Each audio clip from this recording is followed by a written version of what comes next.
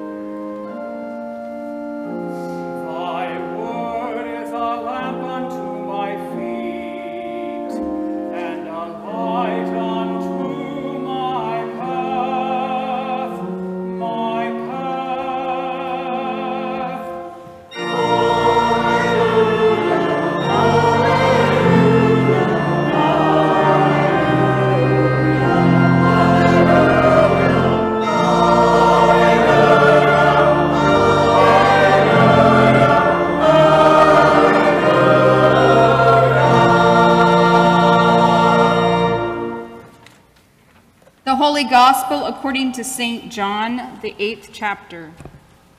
Glory to you, O Lord. Jesus speaks of truth and freedom as spiritual realities known through his word. He reveals the truth that sets people free from sin. Jesus said to the Jews who had believed in him, "If you continue in my word, you are truly my disciples, and you will know the truth, and the truth will make you free." They answered him, "We are descendants of Abraham and have never been slaves to anyone.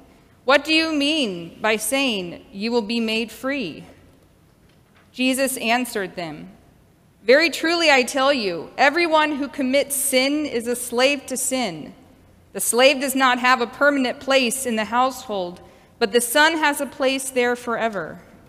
So if the Son makes you free, you will be free indeed." This is the gospel of our Lord.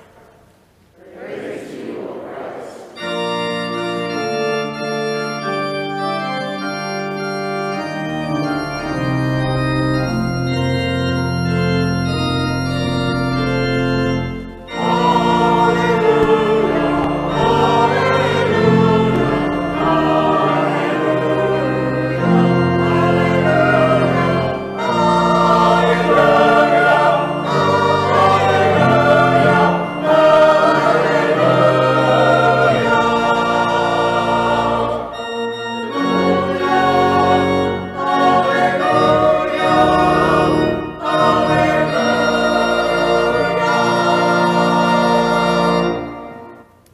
I invite you to be seated, and I invite the children up for a short message.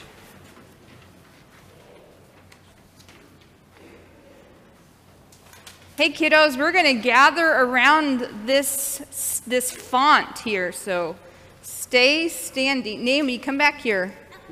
Yep. Let's see. Everybody gather in a circle around this font. A circle, this shape. Keep going. There you go. Okay. Well, now, littlest ones. Oh, you brought a coloring page. Here, Claire, come over here. Come stand with us. We want you to be a part of this. Okay, so today I want to ask you all, have you all ever made a pinky promise before? Yeah? What is a pinky promise? Big kids, anybody? A promise you won't break? Because what, you make a knot, right, with your fingers, like that? Yeah. A promise you hope never to break. You will try your best. Both will promise not to break it. Right, okay. Yeah, and You don't break your bones. That's very good. Drink your milk, Naomi. Okay, well, you guys, this is a font, okay, and it's filled with water. Okay, and this just isn't any water. It's water that represents how God can wash away that which is bad, or that which is old, or that which doesn't belong in our lives, okay? And each of you all have come to this font, and God has done something awesome and welcomed you into the family. And when that happens, when you're baptized, you all make a promise, something stronger than a pinky promise. And guess what? You all promise, and your families and this congregation promise to journey with God, to love God, and to love your neighbor. And God promises to be with you every step of the way, okay? And so today we're going to talk about how God makes that promise to us and how we are to follow through with that promise to God. So we're going to say a prayer, and for our prayer today, here, Lucas, come this way a little bit. We are going to link our pinkies, okay? So hold on. You want to link my pinky? That's fine. Make sure, here, Claire, can you link your pinky? That works. And then Sammy, can you hold her fingers? Okay, good job, everybody. Good job. Here you go. Here, why don't we put that right here? Okay, let's hold hands or pinkies. Like a promise that can't be broken. Okay, we're going to say a prayer. Charlie and William, you guys link your pinkies. We'll do our best. It's okay. All right, you all, we're going to say a prayer. Okay? Around this font of promise. Okay? So repeat after me. Good morning, God. We promise to be with you. And you promise to be with us. We love you. Amen. All right, you all can head back to your seats.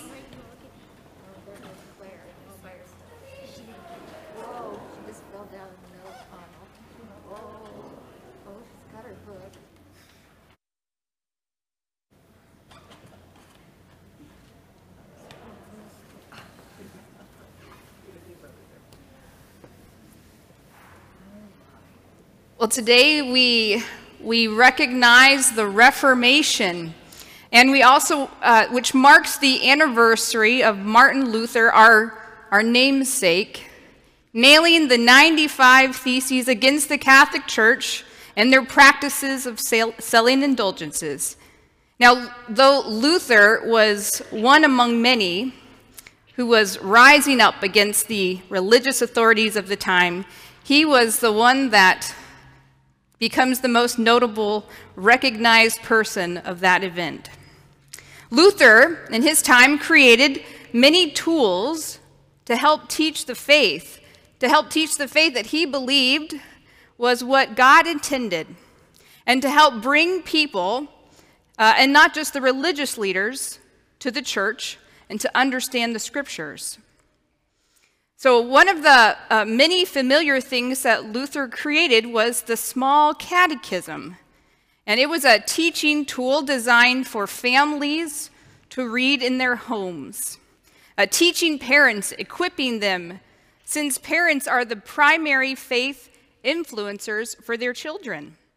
Now, this is true today as well. No matter what social media or peers or even the church says, children are influenced both positively and negatively by the faith of their families. Luther also wrote the large catechism that was given for the use of church leaders to help guide them to a common and unified understanding of Scripture and church doctrine. And Luther was also the first to translate the Bible into the people's language, one of many efforts to make God more accessible to the people. And then there was the Lutheran Rose that was developed in 1530, and you see it here on the pulpit. And in your bulletin was a card with the Lutheran Rose and the description.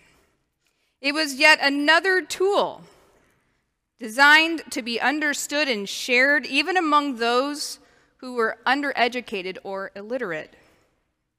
And here is how Luther himself explained its meaning. First, there is a black cross in the heart that remains its natural color. This is to remind me that it is faith in the crucified one that saves us. Anyone who believes from the heart will be justified. It is a black cross which mortifies and causes pain, but it leaves the heart its natural color. It doesn't destroy nature, that is to say, it does not kill us, but keeps us alive. The heart should stand in the middle of a white rose. This is to show that faith gives joy, comfort, and peace. Faith does not give peace and joy like the world gives. This is why the rose must be white and not red. This rose should stand in a sky blue field, symbolizing that a joyful spirit and faith is the beginning of a heavenly future joy. And around the field of blue is a golden ring to symbolize that blessedness in heaven lasts forever and has no end. Heavenly blessedness is exquisite, beyond all joy, and better than any possessions, just as gold is the most precious and valued metal. Luther and his many different various ways of teaching and sharing the faith made this to help us to understand the gospel, not just written in words and in scripture, but in our lives to guide and direct us with the Spirit. Our first reading comes from Jeremiah, which is the first lesson each year on this Reformation Day. In it we read, "But this is a covenant that I will make with the house of Israel, says the Lord. I will put my law within them, and I will write it on their hearts. I will be their God, and they shall be my people." Throughout Scripture, we see God making promises to God's people, and the people making promises to God. And throughout Scripture, we see the people of God break their promises, break their covenant, break a vow, and break the relationship with God. It is the nature of human sin, and it is seen all the way back to the Garden of Eden, when those first humans formed in God's perfect hand disobey the simple instructions given to them, splintering even then the relationship that God was creating. But God didn't break the promise. God was still with them. And at the time of Noah, after sin and brutality had plagued the nations, the 40 days of the flood were a sign of God's ability to wipe away sin then and now from our hearts, and to then pave a way to new life with God. And after the rain, God gave a promise. God said, "I am going to make a solemn promise to you and to everyone who will live after you. I promise every living creature that the earth and those living on it will never again be destroyed by a flood. The rainbow that I have put in the sky will be my sign to you, and to every living creature it will remind you that I will keep this promise forever."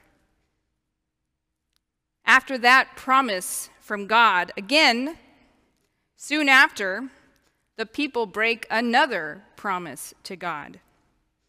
But still, God doesn't break the promise. God is still with them. Over and over again in Scripture, we see this pattern. The people of Israel had been freed from slavery and were wandering in the wilderness to make their way back to the land of milk and honey and abundance and life with God. And on the way, they became lost. And so God called Moses up a high mountain and gave him the tablets of stone upon were written the 10 Commandments. And after returning down from the mountain, he finds the people of God desperate, impatient, and making a golden pagan idol. The law, those commandments, another opportunity for the people of God to make a promise to God. That was broken before Moses even made it down the mountain. But God didn't break the promise. Still, God was with them. So Moses went back up the mountain and got a second set. Over and over again, the people of God, sinful by nature, break the law of God, break their promises, break a holy covenant. But God is still with them. The steadfast love of God in the Spirit still blew through the world, paving a way for new life with Christ. And so we read from Jeremiah a future, a beautiful hope, that the law wouldn't be some exterior code of conduct that would be struggled to follow, but it would be something that would be written on our hearts. It would change who we are, changing our identity. Well, in our worship service are 4 main parts, and they're outlined in your bulletin in bold, large font: gathering, word, meal, and sending. It's the same pattern of behavior for when you invite guests to your home. You gather and welcome them in. You have a word, you sit and chat, you share a meal, and then you say goodbye. Well, in worship, we gather and we welcome one another. We welcome God into our midst and into our hearts and into this space. We share God's word, reading scripture and reflecting together. We share God's holy meal, this holy supper. And then we are sent forth, refreshed by this community and this time with God. Well, in our gospel today, Jesus said, "If you continue in my word, you are truly my disciples, and you will know the truth, and the truth will set you free." When Jesus is saying this about the word, he's not speaking about the scrolls that had been confined to the temple courts, not even the Bibles in our hands or the scriptures in our bulletins or on our screens. The word is not a thing. The word is a being. The word is made flesh in our Savior. The word is made known in the activities of healing and compassion and welcome and sacrifice and the power of life over death. As we hear in our communion liturgy, after supper, Jesus took a cup. He gave thanks and gave it for all to drink and said, "This cup is a new covenant in my blood, shed for you and for all people for the forgiveness of sin." This covenant would not be like the covenant God made with their ancestors. It wouldn't rely on human action or behavior. It would be selfless. It would be God pouring out grace to sinners. It would be for all people. It wouldn't be a thing. It would be a being. It would be an act. It would be something that would change who we are. So the Reformation today that we recognize is not only the commemoration of how one monk, who was really a Psalms professor at a backwater university in Saxony, changed the world with nothing more than words. It is a commemoration of how the Spirit of God stirs the people to renewal, to recreation. How the Spirit of God paves a way for all people to return to God, to recommit, and to be reawakened by God's powerful Spirit. We celebrate the Holy Spirit, who in the midst of a time of famine of the Word of God, showered down grace from heaven. We celebrate the Spirit who broke through centuries of dying and finally human tradition to resurrect, renew, and recreate the church.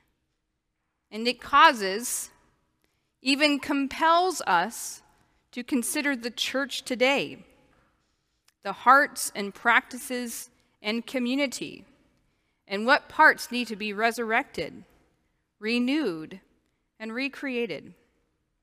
So we do not gather to celebrate a monk in Wittenberg. The Reformed don't celebrate a lawyer, or the Methodists don't celebrate Wesley. We are all commonly gathered to celebrate the Holy Spirit, who from time to time shakes free from the bonds of tradition and, as in the days of old, addresses us face to face, saying, "Choose this day whom you will serve." It is the Spirit of God here in our midst, blowing into our lives to guide us into relationship with God and with one another. And the steadfast Spirit of God still blows through our lives, guiding us to live as though our identity is changed through Christ, with Christ, and in Christ. Now, Martin Luther had many admirable traits, but he was not perfect, far from it. He was one of great human sin because of his anti-Semitism. The church has had to grieve and make amends and work hard to heal the damage of that bad influence he made. But it further illustrates that we are all in need of grace upon grace upon grace.